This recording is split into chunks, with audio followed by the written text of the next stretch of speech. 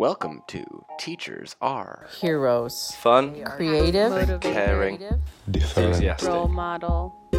They make Selfless. the world a better place. with your hosts, Adrian Swinson and Henry Godkin. All right, welcome back. This is episode... Wait, do you realize this is episode 8? 9, maybe 9. No, 8. It's unbelievable. It's flying by. And somebody once told us that we needed to have 7. If you make it to 7, you've really made it in the podcast world. I feel like we're winners anyway, Adrian. Yeah. We're always winners in life. So. And Carl is our guest today, Carl Paschal. Yeah, we're really interested to talk to Carl.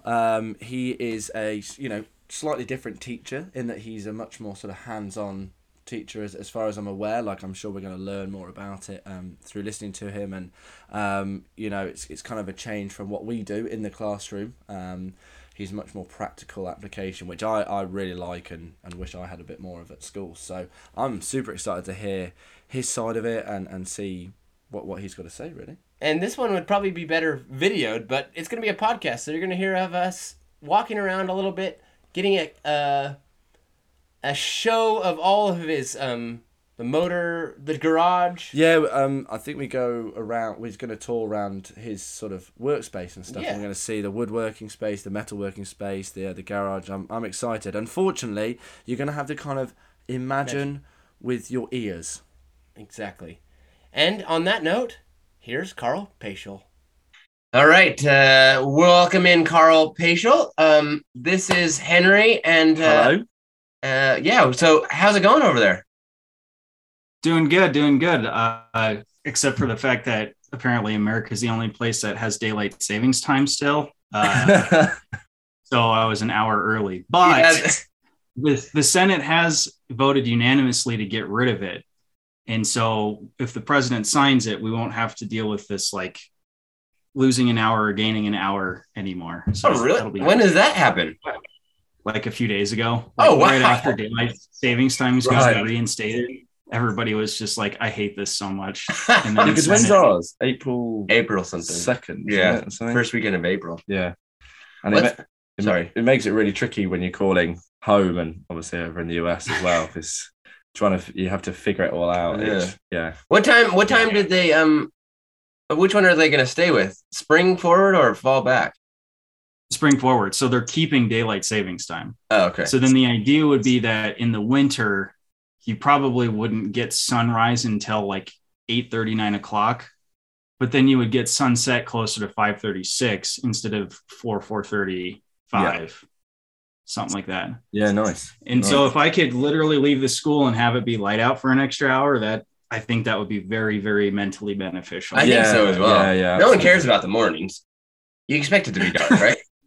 I mean, I'm a morning person, but you expect it to be dark in the morning. It does suck going home. Right. We're all miserable trying to just like get to work as is anyways. It could just be dark during that time. Yeah. It's fine. Yeah. So Do you know where daylight savings came from? Don't quote me. I just am I think it's something along the lines of like trying to cater to agricultural and farming industry in the 1800s. Yeah, was it harvest? Yeah, I think so. Something like that. Yeah, with the harvest. I don't know. I was just checking. I was seeing if you knew your facts right off the bat. I'm pretty sure it's something to do with Charles IV of England somewhere as well. But this could be all made up, so don't take that for fact here. Well, I was just going to say, maybe this isn't the right interview for me. No. Oh, well, thanks so much for joining us, Carl. Anyway, it's really, really great to have you, especially with the whole hour early mojo. It's all good. I suppose we should jump right in and just talk a bit about you and find out a little bit about you and your education and stuff like that. Who are you? Yeah, who are you? And Sure, absolutely. Your educational journey and just stuff like that, just to kick us off. Yeah. So as Adrian said, my name is Carl Paschal. I actually grew up in Livingston, Montana, which is very close to Bozeman, where Adrian and I went to college. Graduated in 2008. Exactly. Graduated in 2008 and went to school actually to be an engineer. I kind of didn't really know exactly what I wanted to go into, but I liked the idea of having a progressive understanding of technology and helping. I think one of my inspirations was to help reinforce like bridge design. So civil was something that I was thinking about. Henry, you might not know, but in 2008, there was a bridge that collapsed in Minneapolis. Did you hear about this? No. And I don't think it killed anybody, but it was like, pretty substantial that there was just a bridge that just failed. Yeah, massive. What a massive one. I know the Wobble Bridge. Yeah. That's the only one I know. The one that wobbles. So that's the Tacoma Narrows. That was from like the 1930s. Yeah. And so this one was like very recent. And so I had an interest in civil through that. I also had no understanding of mechanical, but was really interested to see like trying to get a better understanding of how things worked. And I also really enjoyed computer-aided design, which is what you would use to create those types of machines. And my first semester in intro to engineering classes, I hated it. It was basically no knock on MSU's engineering program because it's excellent, but it was kind of their mantra in each of those intro classes was just to say, the next 4 to 5 years of your life are going to suck, but then you're going to make a ton of money working an office job once you get into industry, once you graduate. So like once you get your degree, you have a guaranteed job, you will be making bank. Yeah. And that was something like, sorry, I think they said something like the amount of money you make is like 5 times as much or something of Montana, just because of the engineering program. You just make so much more money. That's not exact value, but it's something like Montana State produces so much more money because they have those people that are going to civil engineering or whatever engineering program. Mm-hmm. So, but yeah, I can imagine those at the early days, those beginning classes, because everybody has to take them. So math people have to take the same as the introduction to engineering. It's like just pure mathematics, and you just have to get through it. And it's not really like fun. It's not really interactive unless you have a teacher that's an ex-teacher or something like that. It's more of like straight on math, and they don't care if you pass or fail. They just rep you in. Right. Interesting. Right. Yeah. So I ended up kind of taking that semester to ponder what I wanted to do. And I realized that I always really enjoyed math classes until I got to pre-calculus. And then that was kind of my inspiration. Picture of the bridge that's fallen down. Oh, in Minnesota? Yeah. Wow. That's quite a, sorry. Oh, you're good. No, it's pretty fascinating. Yeah. So then I decided that I wanted to try going into mathematics education, largely with the focus on trying to be able to figure out how to better teach pre-calculus. And because that was just one I felt like I understood a lot of what mathematics was. I was always very engaged and I always really enjoyed it. And then pre-calculus was really tough. And then that kind of made calculus tough. But when I ended up taking calculus at university, that was when I really started to enjoy it. So I took calculus for a second time, and it started to make so much more sense in just like how you can apply physics and science and have all this understanding into calculus. And so I wanted to kind of pursue that a little bit more. And I still struggled with it. Not that I didn't enjoy it, but it was very challenging. Just 19, 20 years old, taking calcs 1 through 4, getting to differential equations, and just motivation wasn't quite there. And so I ended up passing all of my classes, but I ended up getting a recommendation from my advisor at the time that my grades weren't necessarily good enough to be able to be a math teacher and get a job in Montana as a math teacher. They said the same thing to me, Carl. You know that? And look at us. We're still teachers today. I wonder if you had the same advisor I did. I'm not going to say their name because I still talk to that advisor all the time. They don't remember this conversation at all. It definitely stuck in my brain.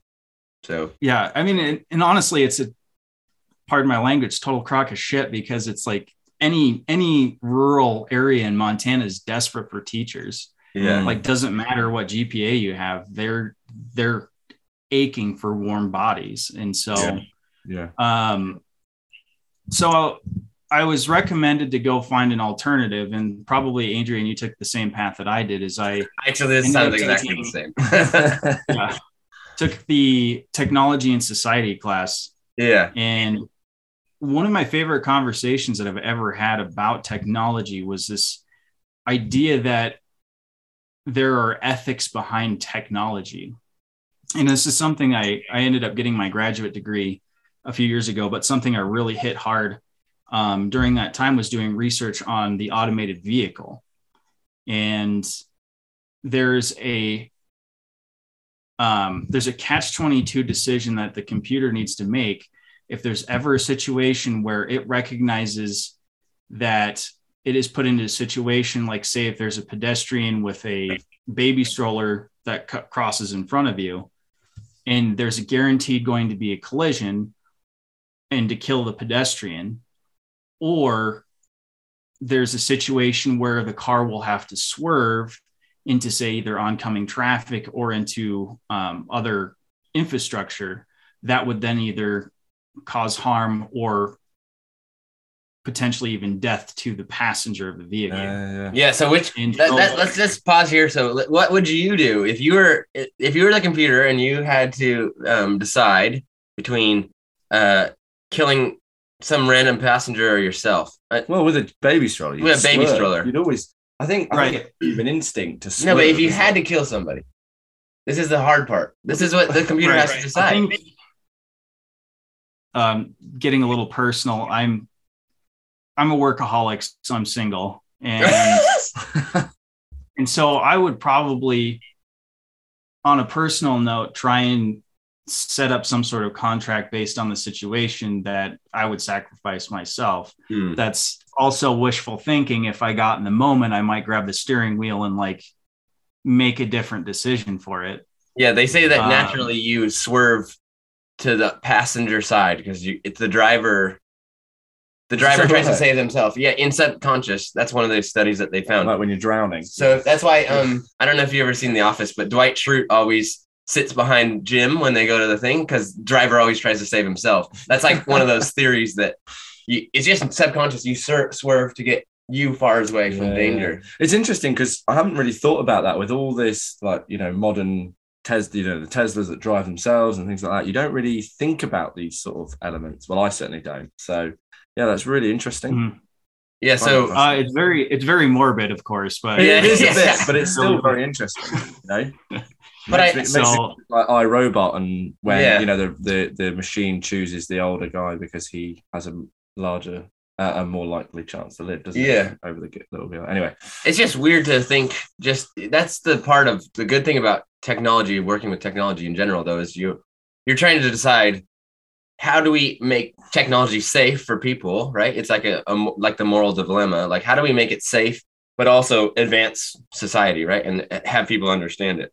So I think that's kind of what you were getting at. Sorry, I just wanted to take a detour there because I think it's an awesome little thing to think about all the time because no one does it when you're driving a car. You just safest choice. Yeah, you're just driving a car and you don't know how it works, why it works, and then all of a sudden you're put in this situation where you might have to save yourself or save somebody else, and right. And now you're putting that on a computer, right? And counter argument to that entire theory is, I feel like if there's ever a chance that you could protect someone from getting a DUI and making that horrible and horrendous mistake is far outweighs any of those philosophical dilemmas that you put yourself in. True. So one of the things I tell my students is, God forbid they ever make that type of mistake when they're students. I teach automotive as well, as you'll see in a sec. And that's one thing I hit hard. I would rather make the decision to end my life to protect someone else, knowing that this technology is preventing anybody else from getting killed in a drunk driving accident or anything. That's really, I mean, it's not the main reason why, but it just makes it, if everybody has an automatic car, then everything should work perfectly because the human brain makes so many mistakes. Yeah. Like we were talking about the other day that traffic here is terrible in Auckland. And there was a really long line of cars and Henry was like, well, let those guys go. And I was like, but that messes up the flow of traffic because that's not how the traffic was designed, right? So as soon as somebody does that once, then it causes chaos. Where like if everything was automotive or automated, then you wouldn't have that situation, right? Right. Imagine that every single car goes as soon as one light turns green. Yeah. Like just everything's moving. Like that would, because that's what I think about kind of every gets into time. Right. And then that gets into like the industrial engineering aspect of it, because then you're increasing your flow of traffic because there's literally like lightning speed reflex from these computers that could move traffic as soon as a green light goes. Like a car might start moving and the driver's just like panicking, not understanding that the car is like recognizing the car in front of it to just like start moving. Yeah. Or they they know that the light's going to change, so they just slow down, ready in anticipation. Like, yeah, right. No, I've never thought of that actually. Yeah, like, all the cars at once going would just speed the right. So you'll see me tailgate somebody else if I can see that there's a green light in front of them. Like I start getting closer and closer in anticipation that they're going to start moving, which just makes me look like a jerk because I look like I'm starting to tailgate somebody else in front of me. But I've recognized the fact that if the light is green, I should start moving.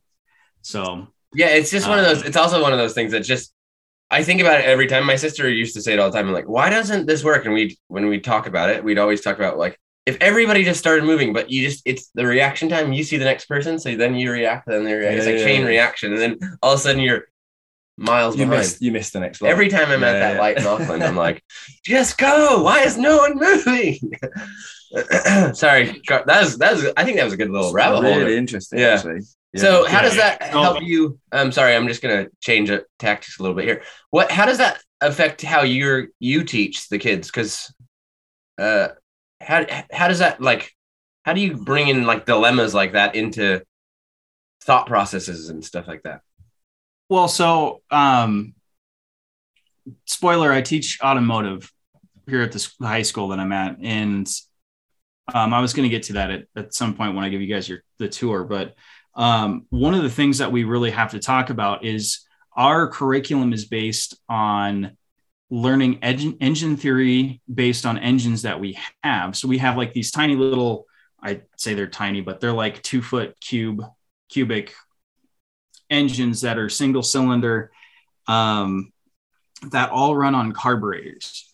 And the carburetor, for listeners who don't know anything about engines, would be what brings in the air and fuel inside of the engine to then combust to create your power to get motion. So the carburetor is where your fuel comes from, and you need to have a combination of air and fuel.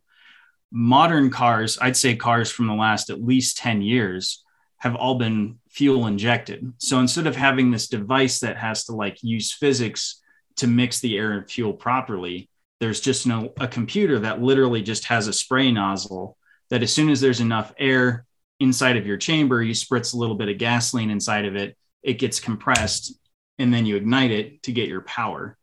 And so that is extremely outdated. The carburetor is, at least. And so then you kind of snowball in this idea of electronics in vehicles. And it's literally electronics are taking over everything. And so then once you get into fuel injection, well, then you think about, well, what about like hybrid cars? Like, how do those work? How do electric cars work? And then you have to talk about the difference between gas powered motors and electric motors.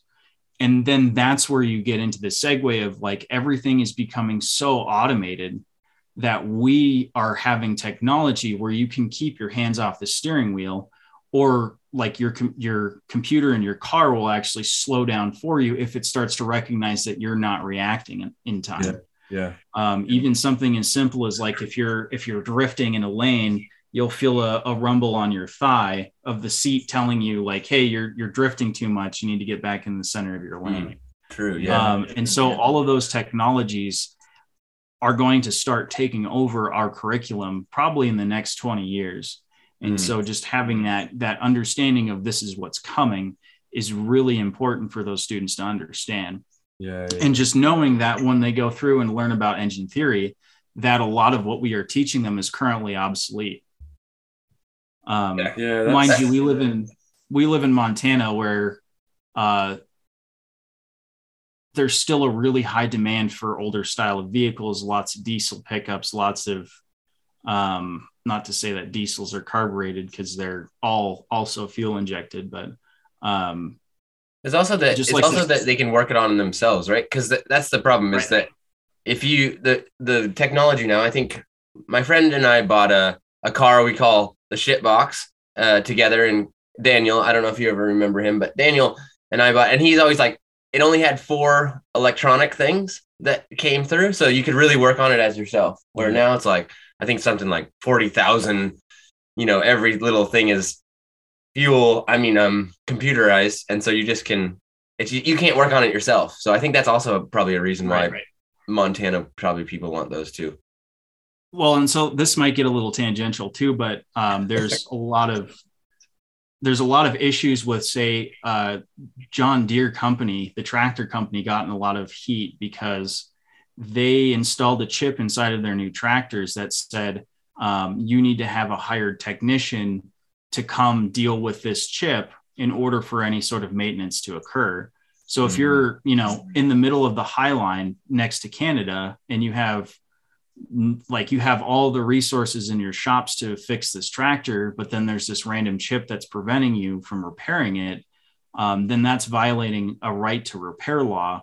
And there's a lot of different legislation that's going around to say, like, once I buy a piece of equipment, such as a tractor, I should have the legal right to be able to fix it and repair it, largely because, John Deere may be trying to look for the wrong demographic to make a bit more money off of by hiring their mechanics to drive out to the High Line to then fix one tractor that might take them 2 hours, and then have to pay for all those travel costs and then pay for the professional development for that employee and that type of stuff. So just all these different factors coming into the fact that, like, as you were saying, Adrian, it's really hard to know how to work with computers. And so honestly, that's kind of to then roundaboutly go back into why I chose tech ed. I'm very fascinated with computers too. Sorry. And so the idea of being able to program a computer to interact with a tractor to then harvest crops in your field or deliver hay for cattle or anything like that is also another fascination of mine. And so it took a really roundabout way for me to get there. But I ended up graduating from MSU with both my mathematics and technology education undergrads, and very fortunately ended up getting my first teaching job just outside of Yellowstone Park, teaching tech ed. And I no desire to ever teach math. Yeah. Hey, it's not so bad, but yeah. Let's take a break in the action and listen to my memory moment as Henry and Jen are out celebrating Jen's birthday. So I will be, so happy birthday, Jen. I will just describe my memory moment. I know some of you love the memory moments out there. Would like to hear some of your memory moments. My memory moment this week is from my woodshop class. I made a moose, and that moose stood outside in front of our house from when I made it. I think I made it in 7th grade, and by the time I graduated high school, that moose was still in the same spot. So, my memory moment, I just want to think about how much fun I had making that moose. And I hope you can think back about your time in a shop class or a mechanics class, and maybe just think back right now, this is your time, or maybe you didn't have that opportunity and you wish you did, so maybe you get out there and start a new class. Anyways, back to the show.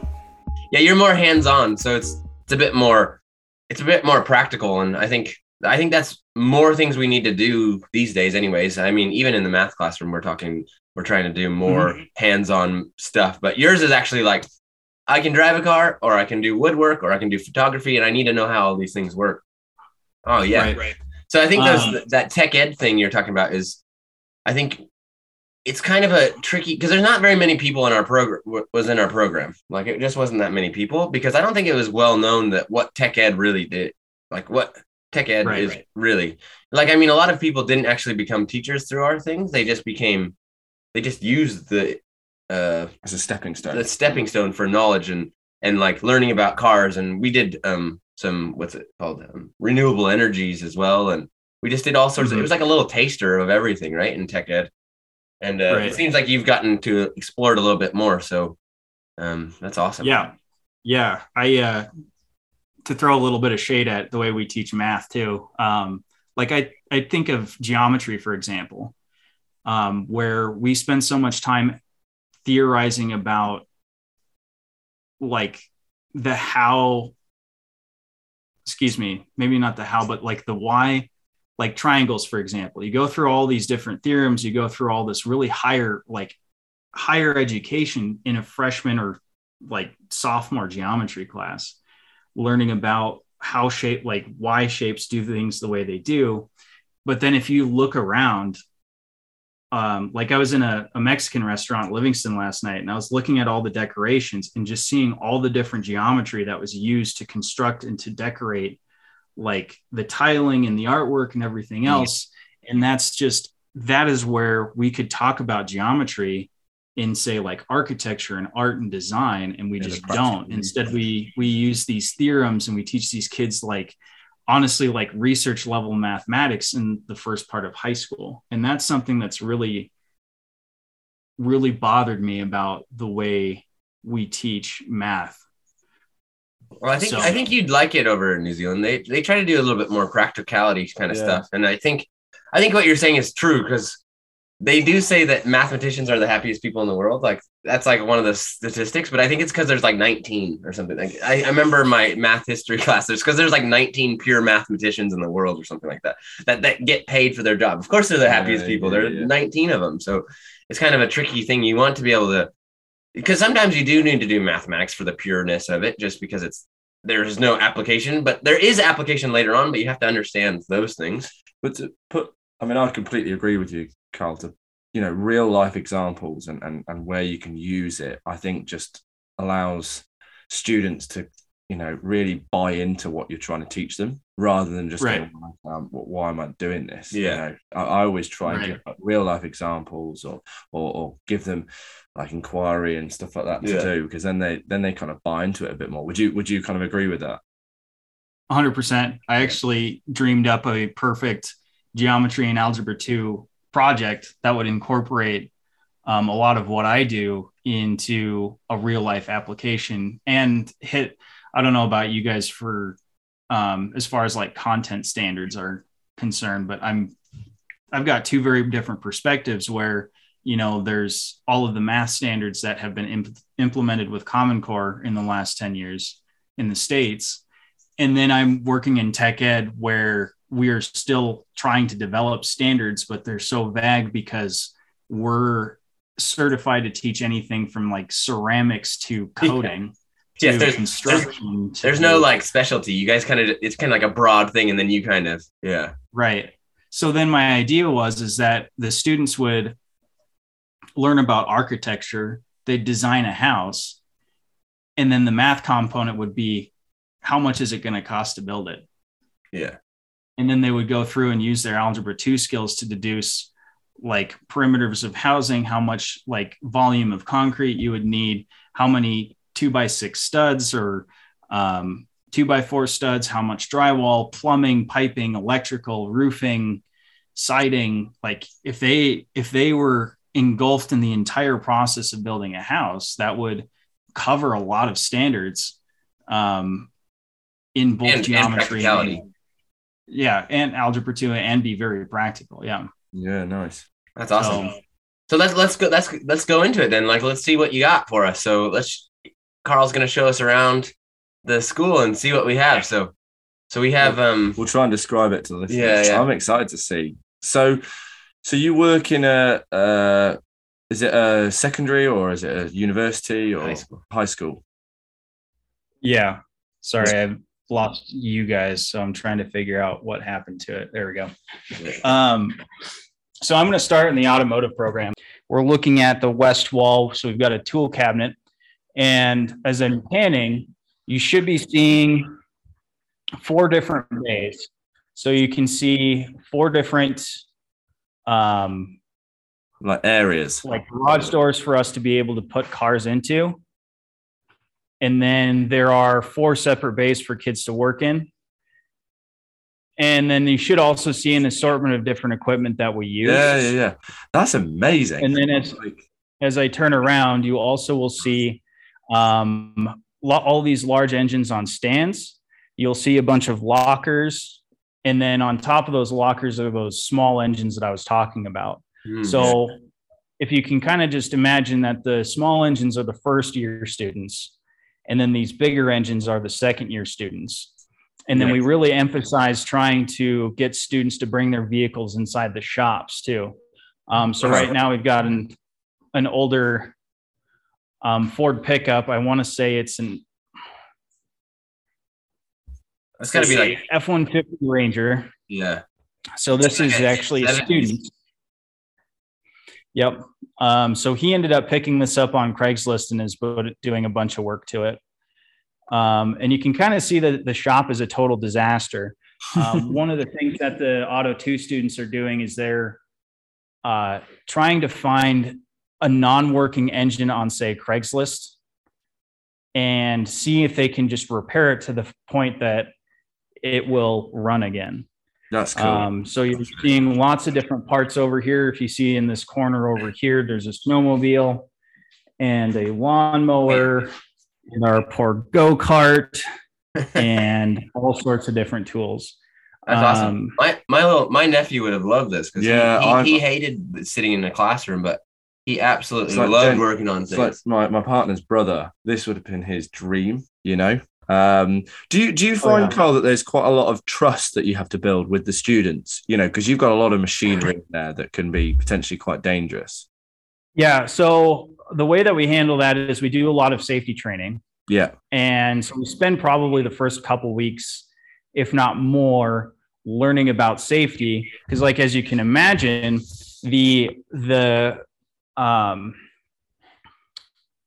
trying to think of it, the physical way of saying it, the potential energy of a car that's lifted off the ground is enough to actually kill a student. So like, for example, if I use this lift, pardon the noise. Good sound effects. Glad my mic is picking this up.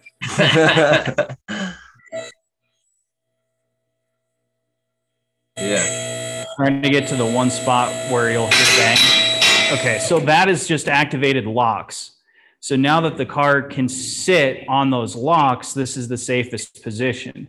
That process in and of itself is something that we need to teach the students to understand, that if a car is relying solely on hydraulics to be up in the air, rather than like these sturdy beams that you see here, like on the inside of these beams, there's actually a locking device that this can sit. So the car is very structurally stable. But it's not on hydraulics yet. So then if they violate something like that, we are covered to the point where that would be something that we have taught via safety, and they would be liable to, like, we would not be liable if something bad were to happen because they signed off saying, I know that I need to lift a vehicle to a lock, et cetera, et cetera. So there's a lot of documentation that's involved. Trying to think of some other things too. Well, and in America, you don't want to be worried about getting sued and stuff like that, especially as a teacher. Right. That's amazing. So then that could so cool. That could be getting into talking about like why we would do like unions and that type of stuff in our department as well. So, but I don't really want to go there. So. So where do you get like funding for all this? Because that, you know, that must be quite a sort of cost to sort of run. Can you table that question? Because Sorry. No, that's actually really important. But I'd rather do that in my office when I'm not like. So you've got all these different areas that work on sort of different aspects of you know, mechanics, machine. Is this just purely engine based and things like that? Or excuse my ignorance, but No, you're fine. You have to understand that I knew nothing about cars, and Well, that's what I was gonna just say is that you also. So how do you do that for yourself? Like, how did you learn all this stuff? Because I feel like I'd be so out of place, right? You know, like. This is my 4th year of teaching it, so Yeah, like you get to a certain point where it's kind of like you do enough. As we crudely joke, it's monkey see, monkey do. So literally, I would just use my prep period to sit in on another teacher's class, take notes, learn about what they were saying. And then when students would ask questions, I'd like write it down, go Google it when I got home, do some research on that, come back, be like, this is the answer to that question that you brought up yesterday. But you also have to understand that a lot of what you teach is something that you picked up a long time ago, just from by proxy of driving a car. You got to understand your audience is like 14, 15, 16-year-olds that have like barely ever turned over an engine. So it's pretty easy to get by for the first couple of years, but now getting to the point where it's like, I'm really starting to understand engine theory and wanting to learn more about how bigger engines work.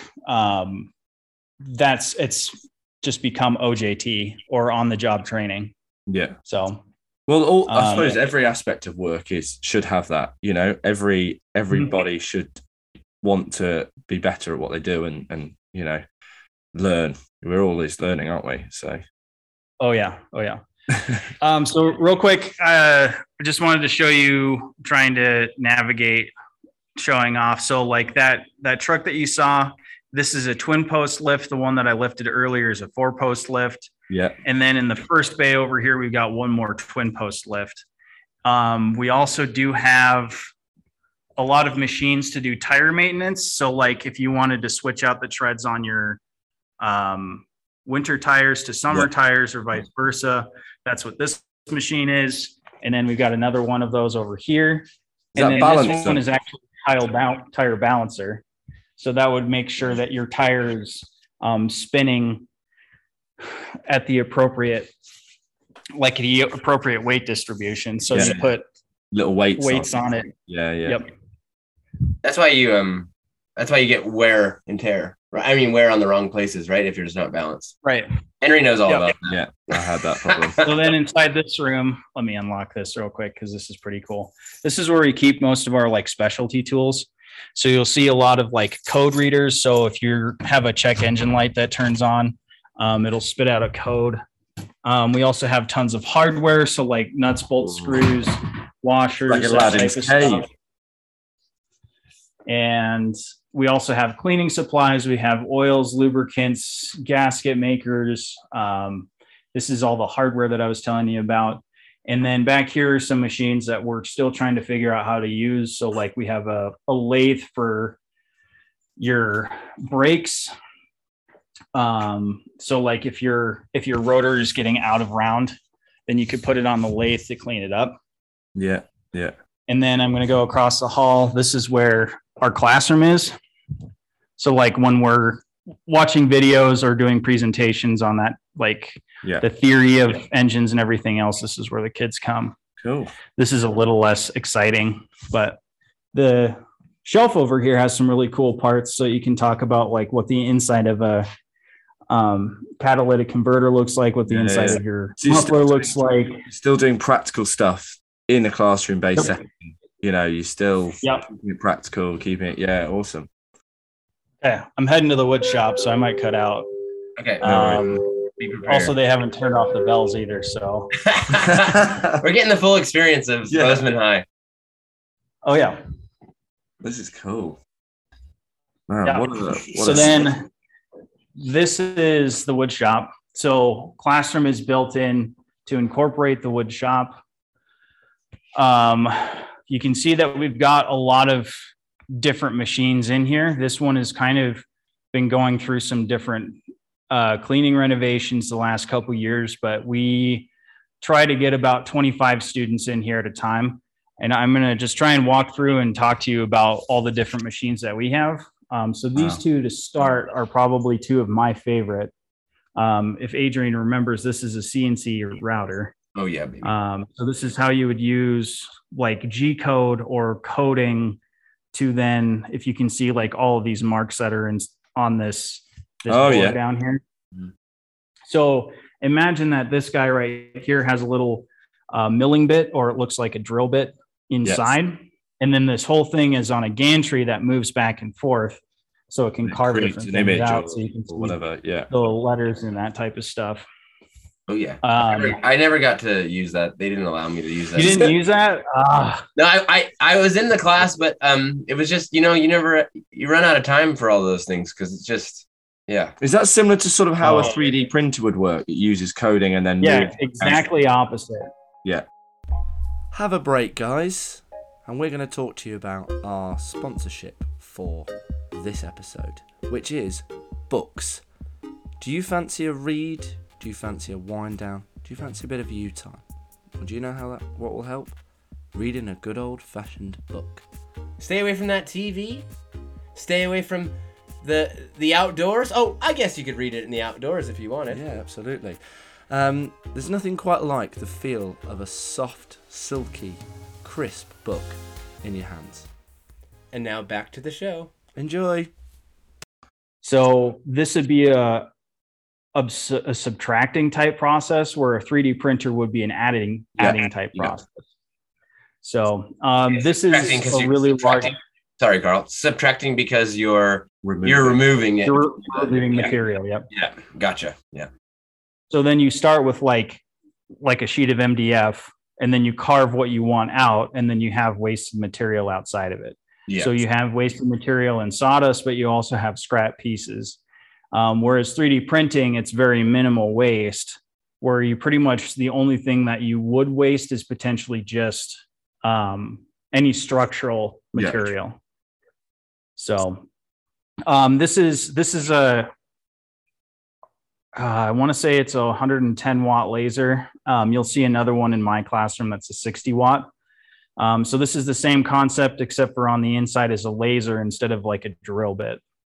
So yeah, cool. And then if I keep moving, you're going to see all sorts of belt and disc sander combos. We've got oscillating spindle sanders. I got bigger belt and disc sanders over here. Along this row, we've got 4 different table saws. This one's actually my favorite because it's a sheet saw. So you can put an entire sheet of material into it and run it through. Are they the ones that like you lose your fingers if you're not? I mean, I know a lot of things can do, but table saws. This one, yes. This one, yes. These other 3 over here are called saw stops, which are the ones where like you see the guy put a hot dog up to the blade. Oh yeah. Yeah. So for insurance, have 3 of those. Yeah. So they're awesome. I'm pretty sure those came out when we were in tech ed, right? Those came out right then. Yeah. I'm digressing slightly, Carl. Does that destroy the machine when the sausage, if a finger, does it just potentially destroy the machine, but it stops a finger being taken? Or yeah, let me show you. It doesn't destroy the machine. It'll destroy the blade. So what don't do it, Carl. So if I don't need to see it. Don't do it. Oh God.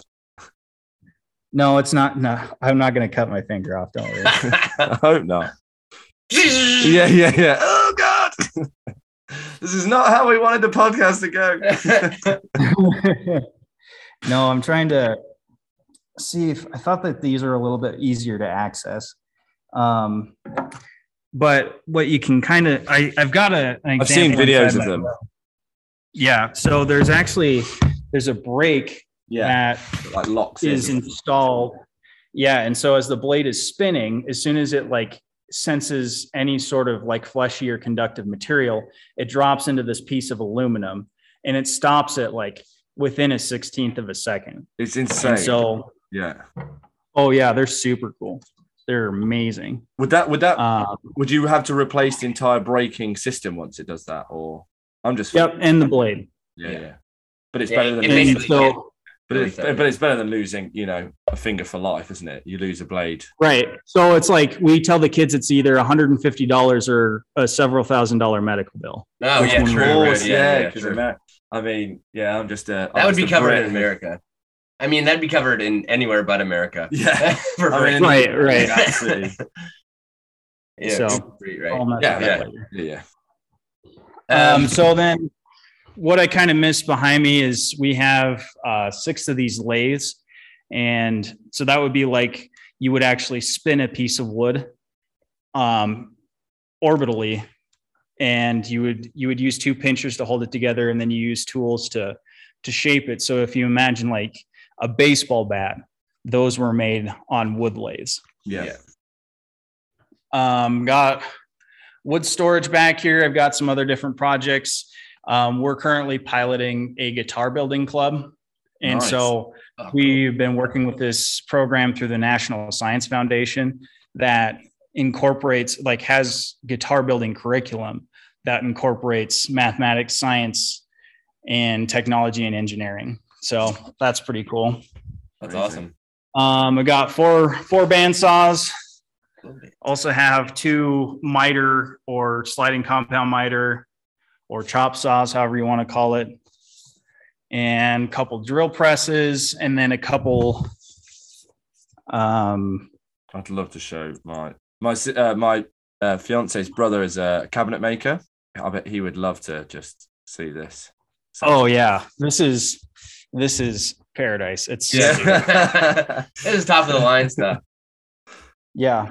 One of the projects that I'll talk about later is this is a first year woodworking project. These are called intarsias. So one of the questions that we had talked about was like, what are things that students do? And so love to hit on the differentiation subject that you guys had on one of your other episodes. Because a lot of the students will design exactly what they want to, which means that, you know, you're catering to what they would like to make. They're invested in it. Right. They're more like, absolutely. All right, so that's woods. One thing that I did miss is there's also a staining room back here, so that we can deal with those harsh chemicals in a very safe process. So kids will be using gloves. If it's really nasty, we'll do respirators, but that's a whole different ballgame because like those need to be regulated and that kind of stuff. Yeah. So next room. Wi-Fi. So I teach automotive, but I also teach engineering. And it's kind of a mess in here right now because I'm in the middle of having students work on automated marble sorting machines. So they're using cardboard, which you see over there. Yeah.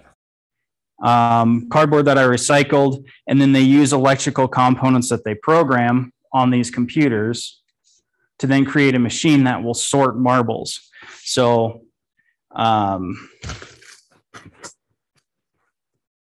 I got a couple different examples. These ones are all black, but we'll have black as well as clear, and they need to figure out how to put them in 2 separate bins. Oh, wow. Okay. Yeah. So we end up using light sensors to figure out how to sort both of these. So they'll get, where's my hand? There we go. So they'll get 2 different marbles. They'll also get something called a servo, which are these little kind of motor devices. And we end up programming them through something called an Arduino. So the Arduino would be hooked up to a light sensitive item called a photoresistor. And the photoresistor tells the servo what direction to move based on what color marble is coming up next. Yeah, nice. So this is kind of like so cool. Yeah, so this would be like our CAD engineering program. So that's actually a pretty good shot. So that red machine is my laser engraver, so it's a smaller one. You'll also see this orange machine here. That is a resin 3D printer. I also have another 3D printer there. And all of these machines would have access to be able to either make or print something on those machines. So, and then you can kind of see, we also do some intro engineering classes. We also teach architecture. And then this year, I'm also piloting a digital electronics class. And so we're learning about basics of circuits, basics of all the electrical components, that kind of stuff. I totally forgot about this thing. Adrian, you'd appreciate this. This is Oh yeah, baby. an NES controller that I 3D printed. I designed this myself when I was student teaching, and then printed it on. SNES. Yeah. Is that a Super Nintendo or is that a? No, that's OG Nintendo. So that's Nintendo Entertainment System. Yeah, But cool. And so yeah, this is where we do a lot of like CAD work and that type of stuff. So here's a close up on my 3D printer. So that's the orange Formlabs resin printer. I also have kind of a traditional 3D printer here. And I have a few other machines that are in the room next door. So well kitted and then out. don't mind my wall art too. I don't really like traditional classroom art, so I just started printing all of my favorite music albums and Just sticking them up. I don't know if the kids like it any better, but I like it a lot better. yeah, it's all about comfortable environment. I'm just really jealous of honestly, the access the students have to the equipment is unreal. You know, it's just Yeah. I mean, as you probably heard in the earlier podcast that you listened to, I was at a private. I got to show you the welding shop real quick. Oh yeah, too. go on then. Yeah. We've got to have a quick look at it. Yeah, sweet. It's huge. So this is an entire another like section that we do. And then I'm not showing you the photo lab because that'll take like 20 minutes for me to get there. Yeah.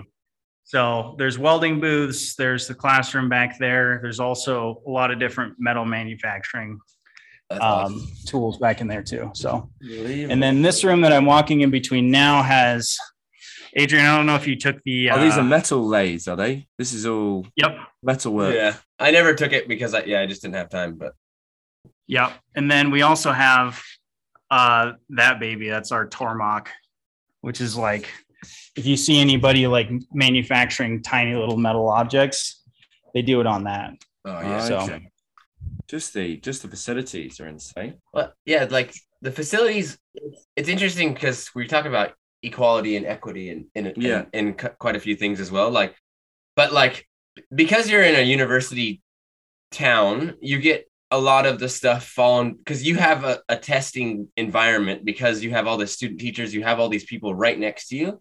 You know, Yeah. so you have to have this awesome facility. You don't have to, but you get to have this awesome facility because you're probably near a university where, you know, small town Montana or small town anywhere doesn't have access to, you know, these kind of machines, right? Or am I? Honestly, the tech ed program pretty well got pushed out by a lot of other colleges that were exploding, and there wasn't necessarily as high of demand. So you see that on the university aspect, the labs have shrunk quite a bit, and then the shops in like all the rural schools are very comparable to what you see here. But this is very, very indicative of just Montana, though, because Montana has been very much industrial for as long as we've been having these types of programs. Yeah. So the push has always been to make sure that we keep those shops, keep small engines type curriculum, teach welding, teach woodworking and construction. And then in the last 10 years, we've seen a downturn in the number of teachers that we put out, which means that a lot of those programs just become storage. Yeah, true. Or they get turned into like a makerspace, which is good, but you don't get as much hands-on with makerspaces. Yeah. You know, I think the there's hard no- part is you like as a kid. When I was a kid, I did woodworking and I loved it. But then my friends stopped doing woodworking, so I stopped doing woodworking. And you know, it's kind of just a trend that's happening. It's like less hands-on, but want more things. So, like, Right. are you seeing a boom in more people joining? Because it sounds, I mean, like you have the space for a lot of people, Yeah, right? that's So, awesome. do you have? Is it seems like trades are going up higher. Like it's becoming more of a cool thing again. Where I don't think it was so much in the early 2000s, but maybe I'm just speaking out of turn. I don't know. Yeah, it's I don't have any like data to spout off right off the top of my head, but kind of a trend that we're seeing, especially with the pandemic, is that we have a pretty intense labor shortage. And all of us trades teachers are really trying to push for, instead of going straight into a 4-year program, try and find something different in an effort to help with that labor shortage. But also, I have a really high personal concern with our students and the amount of student loan debt that they are accruing. And so I try and find students that are on the fence instead of pushing them to just go to college and spending $20,000 on a year's worth of school to then realize that they don't like it. To either take a year off or try different apprenticeship opportunities. Because if you're thinking about just the house project, not only is there like the design of it and the material costs of everything, but you got to think about all the professionals that need to go in to make sure that that's well established. You need electricians, you need plumbers to get all of your plumbing taken care of. You need constructors to actually physically build the houses. You also need carpenters to install cabinets or install in-house furniture. And you also need tons of other labor for all the drywalling, for pouring concrete, for roofing, for landscaping. And those are all. I was going to say, trade stuff. It's interesting because there's loads of jobs now that are being taken over by technology. You know how we were talking about technology earlier. Whereas a lot of these trades that you're talking about, you're not going to, you need people to do that, don't you? Right. You know? And so, I mean, there's still somebody that has to do this stuff if we're going to use it, right? So important. What are you like? So what are you experiencing, guys? Like how many people of those people that are going on the fences, like how many actually listen to you, or, because I would say it's maybe single digit number of students that we put out in certain trades every year. Maybe. Right. We very largely, there's just a social push for students in Bozeman to go to college. And it's kind of global. And it's something that I like to talk about a lot is our education inflation, because we push students to go to college, but now we have tons of people with undergrad degrees. So then to try and get the next step, then you get your master's, and then you're finding young adults in their early 30s, late 20s that have master's degrees that don't have any sort of hands-on work experience. And then, so if we can do a better job of trying to push more for like 2-year programs or apprenticeship programs, there's a very different avenue to make as much, or if not more money than to get an actual graduate or undergraduate degree. So something niche like what we do, for example, though, that's kind of an anomaly, because if you're going to be a teacher, you have to get a 4-year degree. I think it's crazy to think, though, is that, like I was saying, I liked woodwork and I enjoyed it. I loved it, hands-on stuff, but then I kind of went away with it. But then now I'm older and I'm like, man, I wish I would have taken it more seriously, because I really enjoy working on my bike, but or whatever, even on the car, like I like building the inside of the van, like these little things that I think the problem is, I think from ages 14 to 18, it's not a cool thing to do. And I think people are missing out a lot, because I think they're finding it, they actually want to do this when they're 22, 23, 24, but they've kind of cut their options off early, right?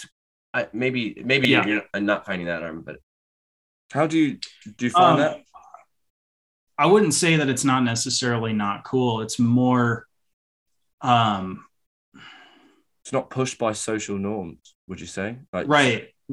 And so as much as like we try to make sure that we'll try to have like this cool aspect of kids wanting to be in the shops, there's a very, very large philosophical shift that needs to occur, where we aren't trying to drive our young students to be college bound, but rather be understanding and accepting that an 18-year-old that gets an electrician's apprenticeship is probably going to be $250,000 better off than someone who enters a 4-year program. Yeah. And that's just from 18 years old, they're working, and then they work towards their licensing.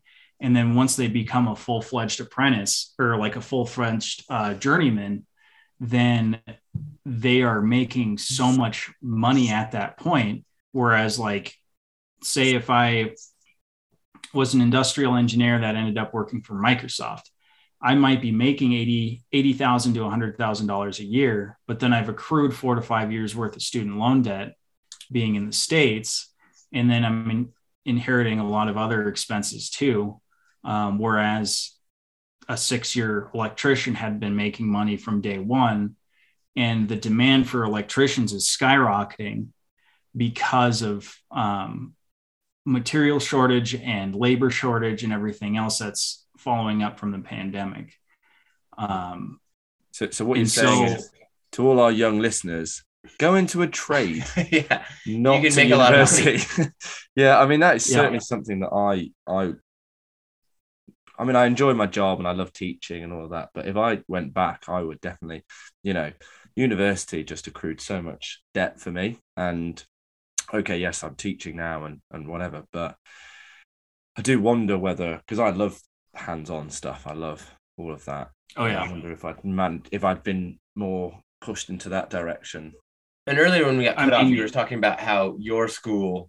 Oh, well, yeah, my school was, I mean, Tom, who we interviewed in the last episode, we talk about how my school, it was expected that you should go to university. And if you don't go to university, then there's something wrong with you, or, you're almost perceived as maybe stupid, if you know what I mean. You're almost like and that it's taken me to go into adulthood and go through university to realize that is just such a poor way of looking at it, But unfortunately, they were a private school and they were a business, and in their eyes, the more students they got to go to university, and certainly a high level university, the better their stats looked and the more likely they were going to get people from outside coming in. It's such a horrible way to look at it. I mean, I love my school and I had a great time there, but it really is. But you didn't have that kind of stuff. Those facilities don't. We had woodworking and metalworking. I recognize some of those machines, but nothing to that extent. Yeah. And the pupils were paying. Well, the parents were paying large sums of money for their kids to go to that school, but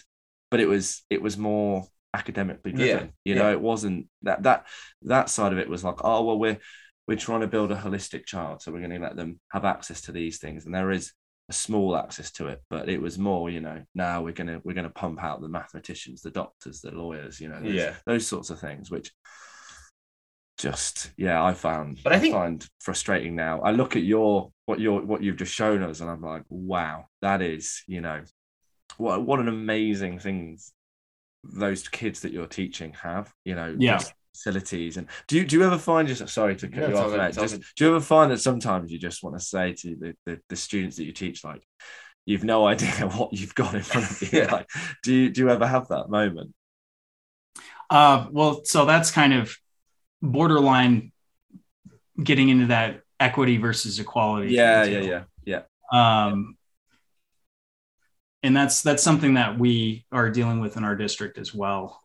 Just a lot of people wanting to make sure that we're using the appropriate verbiage when we're talking about, making sure that we're putting the word privilege in the right context, not making sure that we're undermining our students who do well, and while also keeping focus on our students who still need help.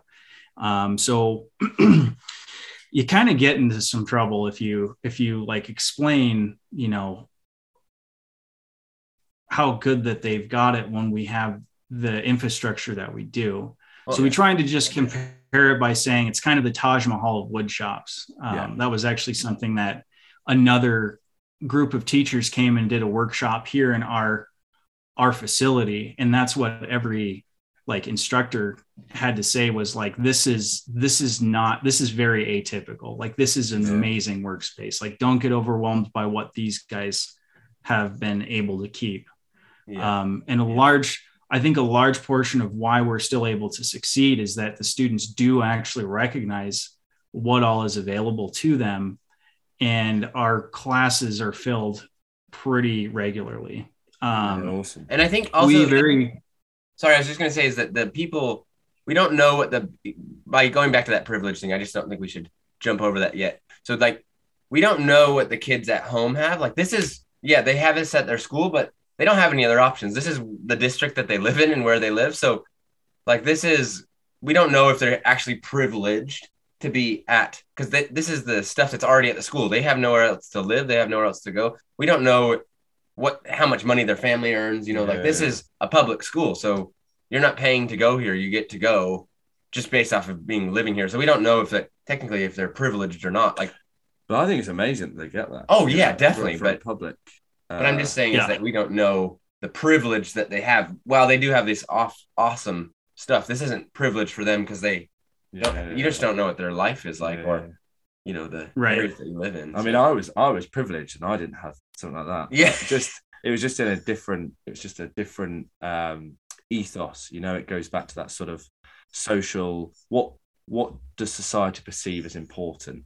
And in the society that I kind of was brought up in, going to university was seen as important. Yeah. Whereas actually, I think we all know that it isn't necessarily. Right. Hey guys, just remember, if you're enjoying this podcast, or even if you're thinking it's average to poor, please don't forget to like, subscribe, and share, because it really helps us out. And rate it, even if it's poor. A poor rating is better than no rating. But I mean, obviously we'd love the 5 stars, but we can't ask for 5 stars because that's a bit cheeky, I think. Yeah, but I mean, if you want to rate us, go for it. 5 stars, baby. See ya. I mean, I don't know if you guys agree with that, but I certainly do. Yeah. Just people are going to university in the UK just so that they can get a degree, and you end up with all this debt and stuff like that. And I think doing what you're learning what you're teaching and things like that can have so many more benefits. Like you're saying, electricians can earn so much more. And things like that. And I think that's where we need to put in another idea, is that you can make a ton of money doing other things, not just being a lawyer. You can work with your hands. I think this is another bad generalization, I think, but a lot of times you see these old tradies that are grumpy and old, and their back hurts and their feet hurt, and and so and they put that in the movies. Like it's in the movies that this guy's an old grumpy guy. It's because he's a tradie, but really he's probably just a grumpy guy rather than it's a grumpy guy driving a Mercedes. Yeah, grumpy guy driving a Mercedes. But there's grumpy people and lawyers. Like there's all these things that we perceive because of the media or whatever, but we don't actually. Yeah. Because those people, there's tons of happy people love just working out with the woodwork, and like they just love their job, and I think that's kind of hidden in. Well, I've got an anecdote to kind of support that theory, though, because we ended up getting a new teacher in the automotive field, or our automotive classes this year. And to give you some context, we just opened up our second high school in 2020. So now instead of just there being one high school in Bozeman, there's now 2. And we ended up hiring a guy through a very roundabout licensure through what's called a class 4.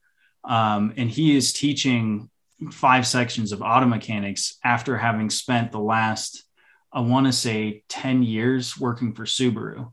And so he was a mechanic for Subaru and ended up getting like into the higher ups, and I'm not sure if he was on management, but he was a really solid mechanic, and just got to a point where he was starting to have aches and pains from the job.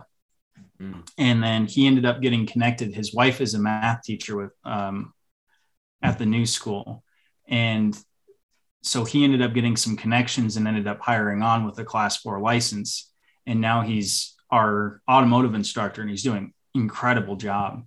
Yeah, and I think that's honestly a very, very important pathway that we don't have in a lot of our education programs, is to have someone from industry who either wants to be done with whatever they're doing. Like imagine if you had a history teacher who was a lawyer for 20 years.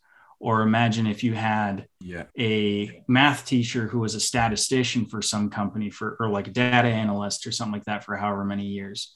And you just get to be able to take that experience and bring it into a relative sense. And that really, I think has been really important for our automotive program, because you saw like the students are just pulling random engines apart, just pulling things apart to learn about how it works, how it's put together. And then with the goal of putting it back together and having it run. One of my favorite projects is a student actually has a Subaru, and it's a Subaru Forester. And if you know anything about Subarus, is one of the first things to go out are usually something to do with the engines, where the engine head starts to get warped, which means that you usually need to do a head gasket replacement, which is a really, really intense labor job. But our auto guy's done so many of those that he's just like, yep, you're doing that here. We can do it. Not a sweat. So the kid's like literally ripping the engine out of his car, and the frame is just sitting out in the parking lot while they took that engine block to a machinist to resurface those cylinder heads and everything else.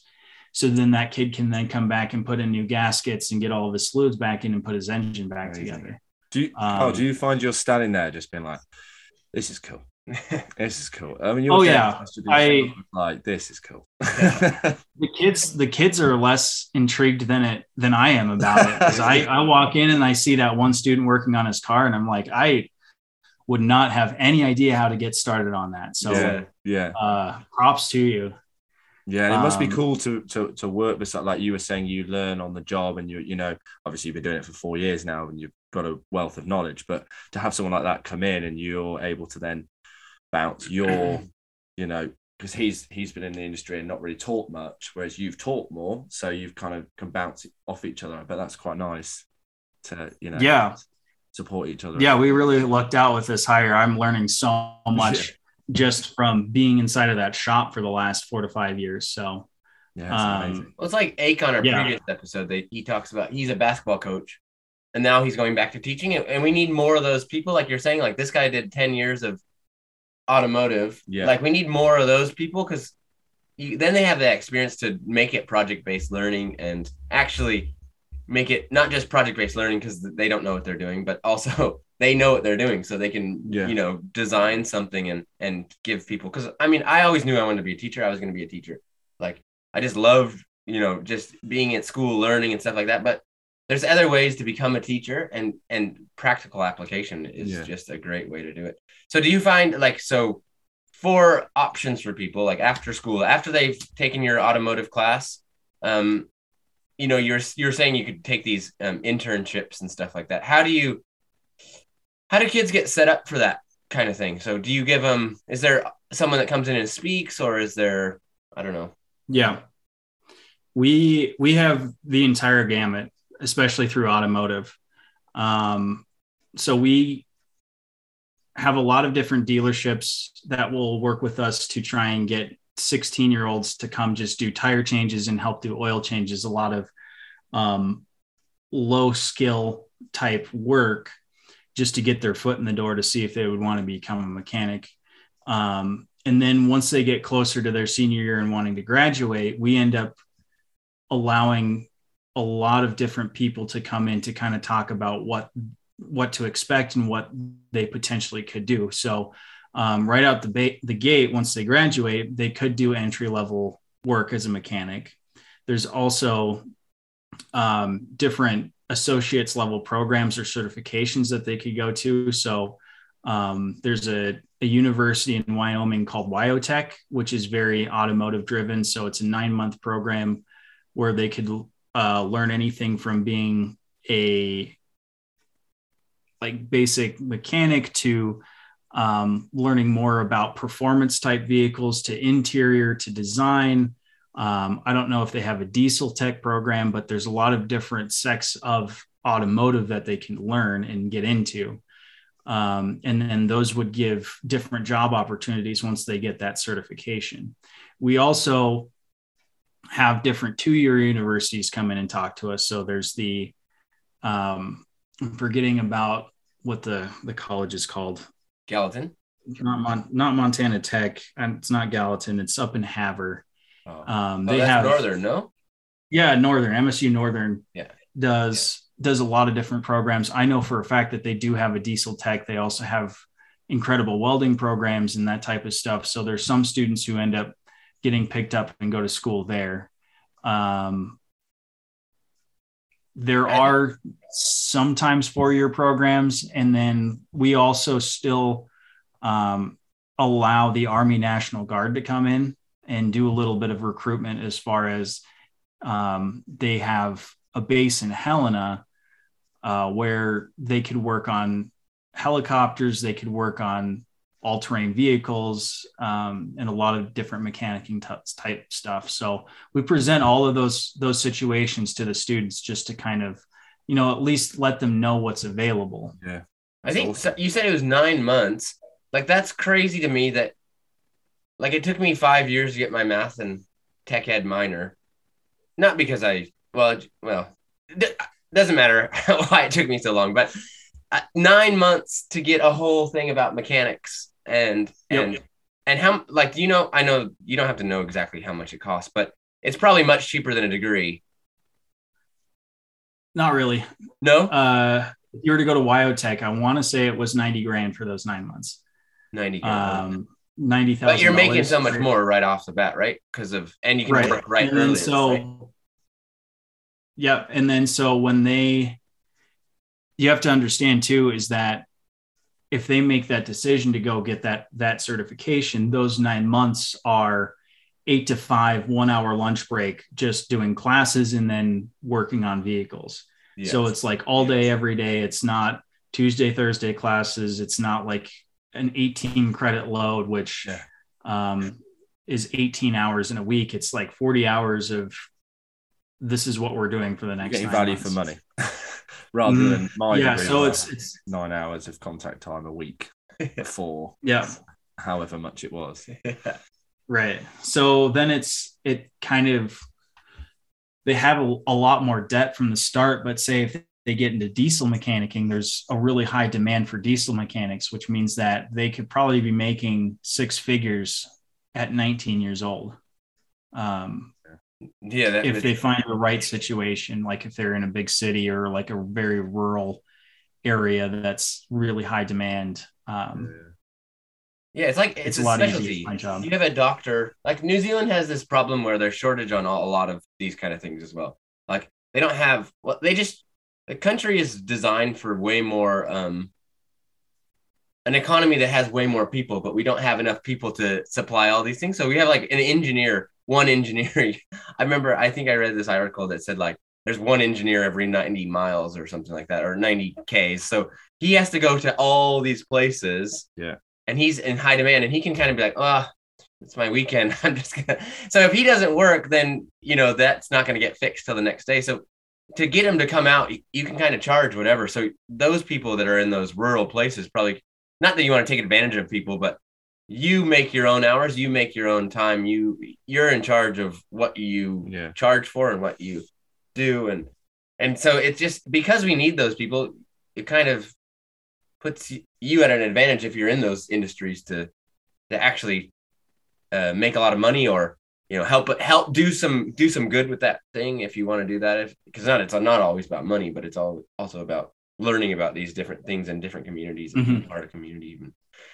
But people, and then you're 19 years old, right? You don't even have, so 19, 20, where I graduated when I was 23, and then I still had to go do a beginning teacher, and then I had to work my way up, where these guys can kind of just jump right into tradies. So, wow, yeah, it's amazing. It is amazing, yeah. Is this like this project-based learning? Because going back to way back before, I don't even think the listeners knew, but you talked about how you had attention deficit disorder. So this is a really good thing to be hands-on, and it keeps you busy, and like where you're sitting in a classroom would cause maybe you to I don't know, bounce around a little bit. Yeah. Do you find this type of learning would support people better with sort of maybe ADHD and stuff like that, rather than sitting in classroom based? And how did it help you kind of?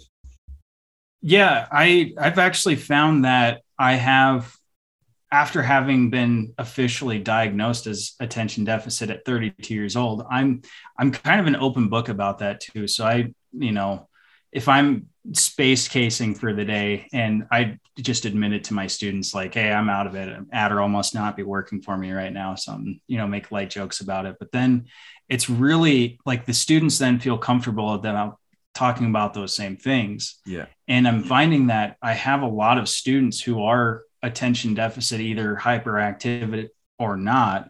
Most of them are ADHD, and they find that having like that very like driven, focused, stimulating project is very, very beneficial for them. Like if you remember those woods projects, the Intarsia projects, it's all those little tiny woods pieces put together to make an artwork basically. And the task of like having this one piece that I need to go like cut out on a bandsaw. And then once it's cut out, I need to go shape it using a sander. And then I need to detail it with sandpaper. And I have to do that 12 times to then make my piece. And you can very clearly see your progression. Whereas like a lot of other classes, students don't see like the progression as much as the teachers do. It's just like, oh, I didn't get an A on this test, I need to study harder. And then I got my A on this test, so now I can slack off a little bit more. Whereas it's almost instant gratification in the woodworking. Is that what you sort of it can be? Yeah. Yep. And then it's a really, really different roundabout way of thinking once you get into something like auto as well. Because you'll like take apart a small engine, put it back together, and then it won't start.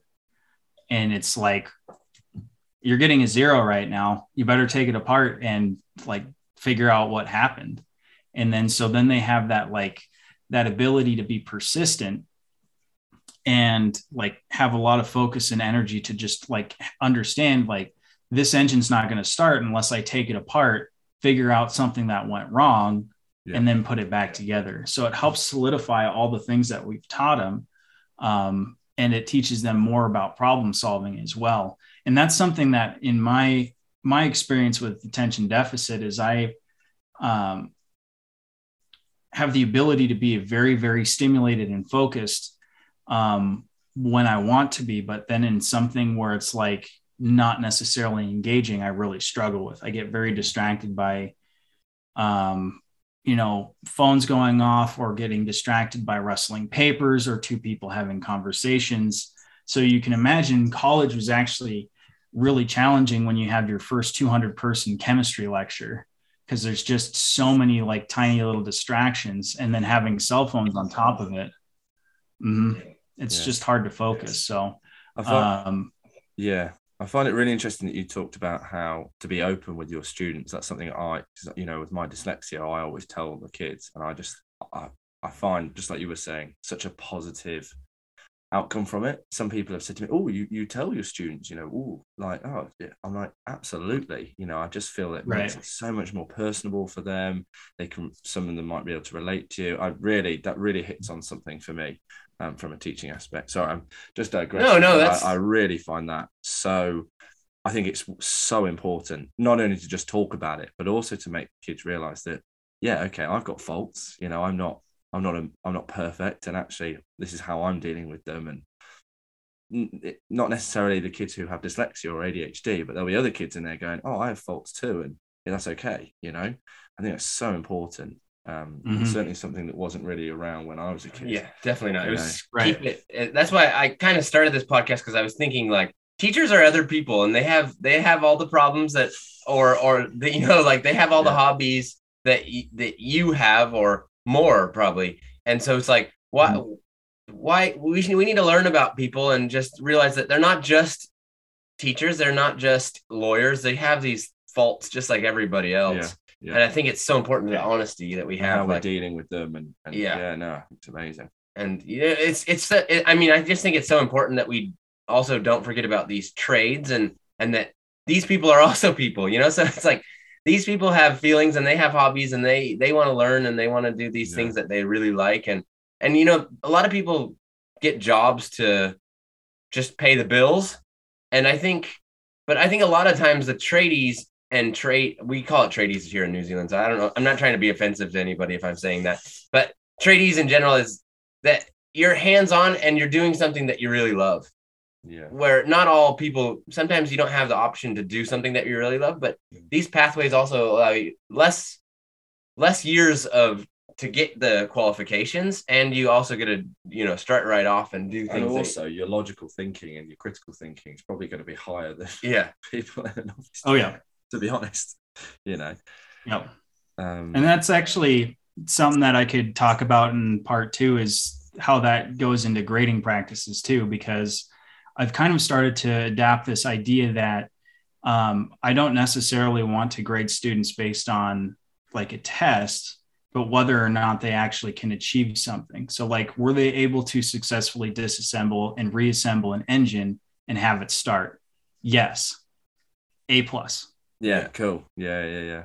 Like, there shouldn't be any other like descriptors besides that. Like, for the marble sorting project in my engineering class, did it achieve the goal? Yes, 100%. It's like, so then, because that's what you see in life, you see engineers that develop an idea and they have an awesome solution. So then they get, then that segues into them creating a business and then being able to have a company and everything else. And we forget that all of the trials and tribulations that maybe they didn't actually publicize, like whether they had terrible materials or didn't have the right shape or anything like that when they're creating certain things. Yeah. And so that's something that I'm trying to assess on, is not necessarily, did they get it perfect the first time, or did they come in and take the time to get it perfect on the 15th time? Yeah. And so someone who suffers from ADD or ADHD, it's, if they just need extra time, then they should be awarded that. Yeah. They do something like that here in New Zealand, but I like where they give you extra time and stuff. But I also think it's important that you give that person another try, because if I make one mistake, as long as it's not hurting anybody, why don't I get another try? Like sometimes teachers, maybe you just had an off day. Yeah, just had an off day. Just didn't want to do it that day. And it's hard to give someone a grade when it's really just it's like, come on, just give them another chance. Like sometimes they're like, we give these things called resubs here, so they get a second chance to do well on a math paper or whatever. And sometimes the other teachers are like, well, why did they get a second chance? I'm like, well, how long did it take you to learn this concept? Did you just learn it right off the bat? Yeah. I know you're an expert now, but we have to remember that people forget, and people need to try again. But So I think we'll just ask you one more question, and then we'll come back for part 2 here in a couple months. Many more things. Many more things. You said you were a workaholic at the beginning, and do you find how do you relax? How do you work that work-life balance? It's still in you progress. Don't. So you're kind of catching me on like one of those spring semesters where you just get a little bit too involved, and it's just, there's really not much to do besides just continue working on it. So hence why I'm at school on spring break. A part of my rejuvenation is having this ability to sit and clean and work on projects and organize, because I'm in the middle of probably a 5-year process to get this engineering room the way that I want to.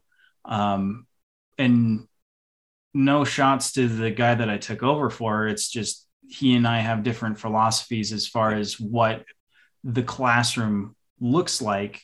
And then once you're in an actual trade area, that is expanded greatly, because not only, it's not just like, I like this calculator over this calculator. I like these textbooks over these textbooks. It's like, I have all these machines that are 20 years old that are taking up space that I don't know how to use.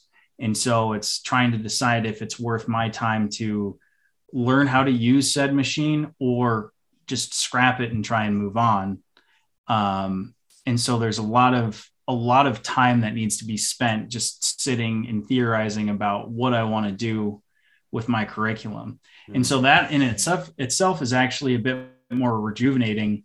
And so that's kind of where I've chosen to have a bit of a workaholic lifestyle. Yeah. But at the same time, the way that I really rejuvenate is by being around other people. And so I'm very, very, as kind of like shy and awkward as I can be on first introductions, I'm very outgoing in the fact that I really enjoy the presence of other people. I enjoy conversation. I enjoy learning about what other people do, what they're up to,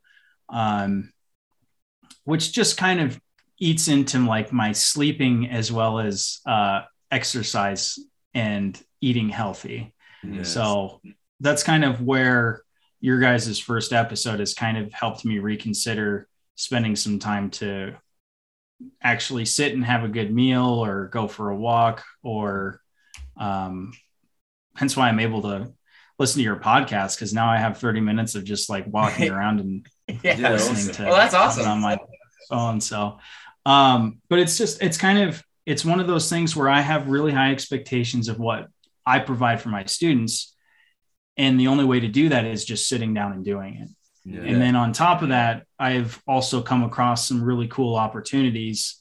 I'm currently taking a 3-credit non-degree seeking grad class about one of the CAD softwares that I want to use.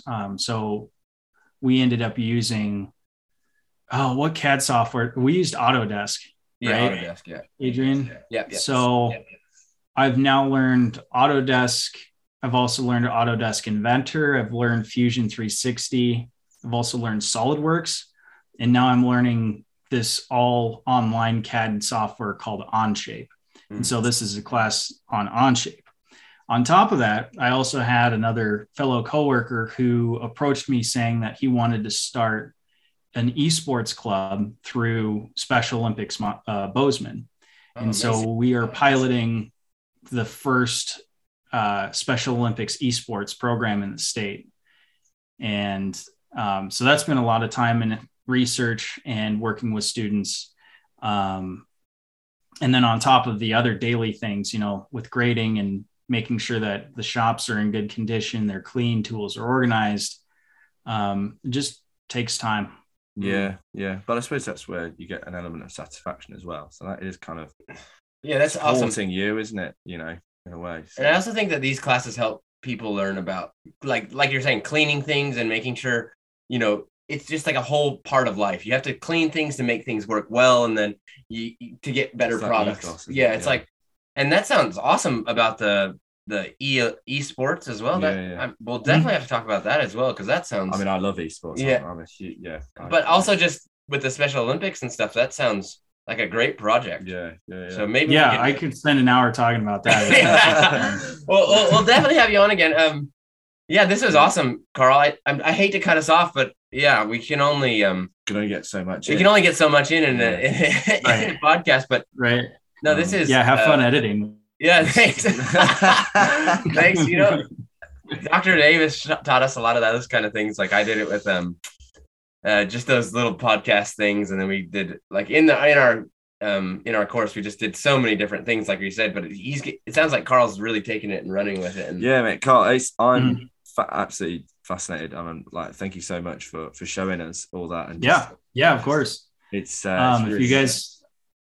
if you guys ever get out of lockdown in New Zealand, you're more than welcome to do a guest spot podcast in Bozeman if you want. Yeah, amazing. I want. Well, we were talking about doing that when we come back, because I'm hoping to come back for Christmas for my graduation, but and then they would like to come skiing and stuff like that. So it'd be cool if we could all get there, because you've never been to America, right? Never been. No. So yeah. So we'll definitely Montana try to get together and look at the beautiful Bozeman and beautiful Montana. I've heard so much about it now. Yeah, he does listen. Oh man, it was so good to chat with you again. It's always great to chat with people like once a week, and it's just it adds up. You don't have many hours in the day. And it's like you said, like chatting to people and learning different things. Like this has been so amazing for us, because we're meeting so many different people each week and doing this. It's just it's a purpose. Like we're doing this talk so we can have a purpose and learn something, rather than if you just came over, Carl, we would talk about this, I'm sure, but we're also would talk about the Packers and the Seahawks, and we go down a bunch of rabbit holes, where this is more rabbit holes of learning and something just that we're passionate Yeah. about, Yeah. isn't it? Yeah. So- So no, thank you so much for your time. And- It's just really, Yeah. really appreciate and it. also it's Yeah. spring break, so we really appreciate you taking time to do this. Well, I was in Orlando for the last week of school before spring break, so this is kind of like the post vacation break that I need. So I'm caught up on like grades and everything else. Also checked my credit card statement and realized I spent too much at the Lego store and that type of stuff. Oh, I can. Nice. Yeah, not a problem. I had a blast. Henry, it was a pleasure meeting you, man. Yeah, lovely to meet you too, and I look forward to our next encounter. Yeah, you're definitely going to be another guest. You're definitely We've got so much more. Like you said, you're a beautiful face, Carl, but you also have a great voice for radio. Awesome. Yeah, definitely. And Awesome. go Cats. Oh. All right. All right, Cats Carl. indeed, See you yeah. later, Carl. I'll see you soon. Yeah. Bye. All right.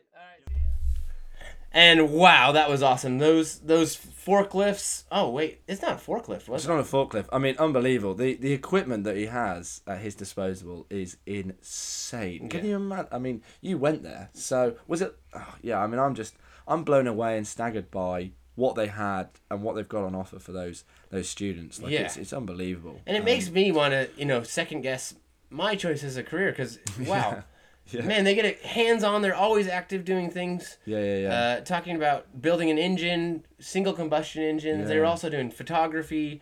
We talked about what else? 3D printing, 3D printing. woodwork. Oh man, it was just so cool. So cool to have those aspects for those learners and stuff. And we're gonna have Carl back on later Yeah, on definitely. because we're gonna have way more people that come on to talk about different pathways for not just the college-educated people, but also trades and different aspects of being a mechanic or a woodworker, or just giving those people the option for those. So we're gonna have Carl back on. Hour and a half was just not long enough. No, to talk I about. know. It seems crazy, doesn't it? That it went on so long. But yeah, I mean, any if you guys have any questions about that, or if you're unsure about if there's anything in your area, just feel free to email us, or you can. I'm sure you can search things up and try and find out some information that way. Similarly, we also talked about ADHD and stuff like that, and if you've got any questions around that or anything that you're unsure about, you want clarification from, please feel free to email in. I was really blown away by his honesty and his candor there. I'm loving how great, much honesty there's people are bringing to this show. It's yeah, really good. absolutely. No, it's lovely, and we really hope you guys enjoy it and take on board as much as we have, and yeah. And that was awesome. Yeah, thanks again, Carl, and I hope you guys enjoyed it. Have a great day. Goodbye. Goodbye. Go Cats! Edited by Adrian Swenson and Henry Godkin.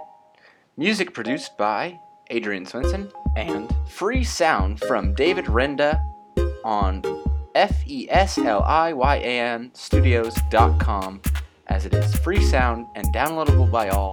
But thank you very much for producing some of the music that I mixed with all of the other stuff.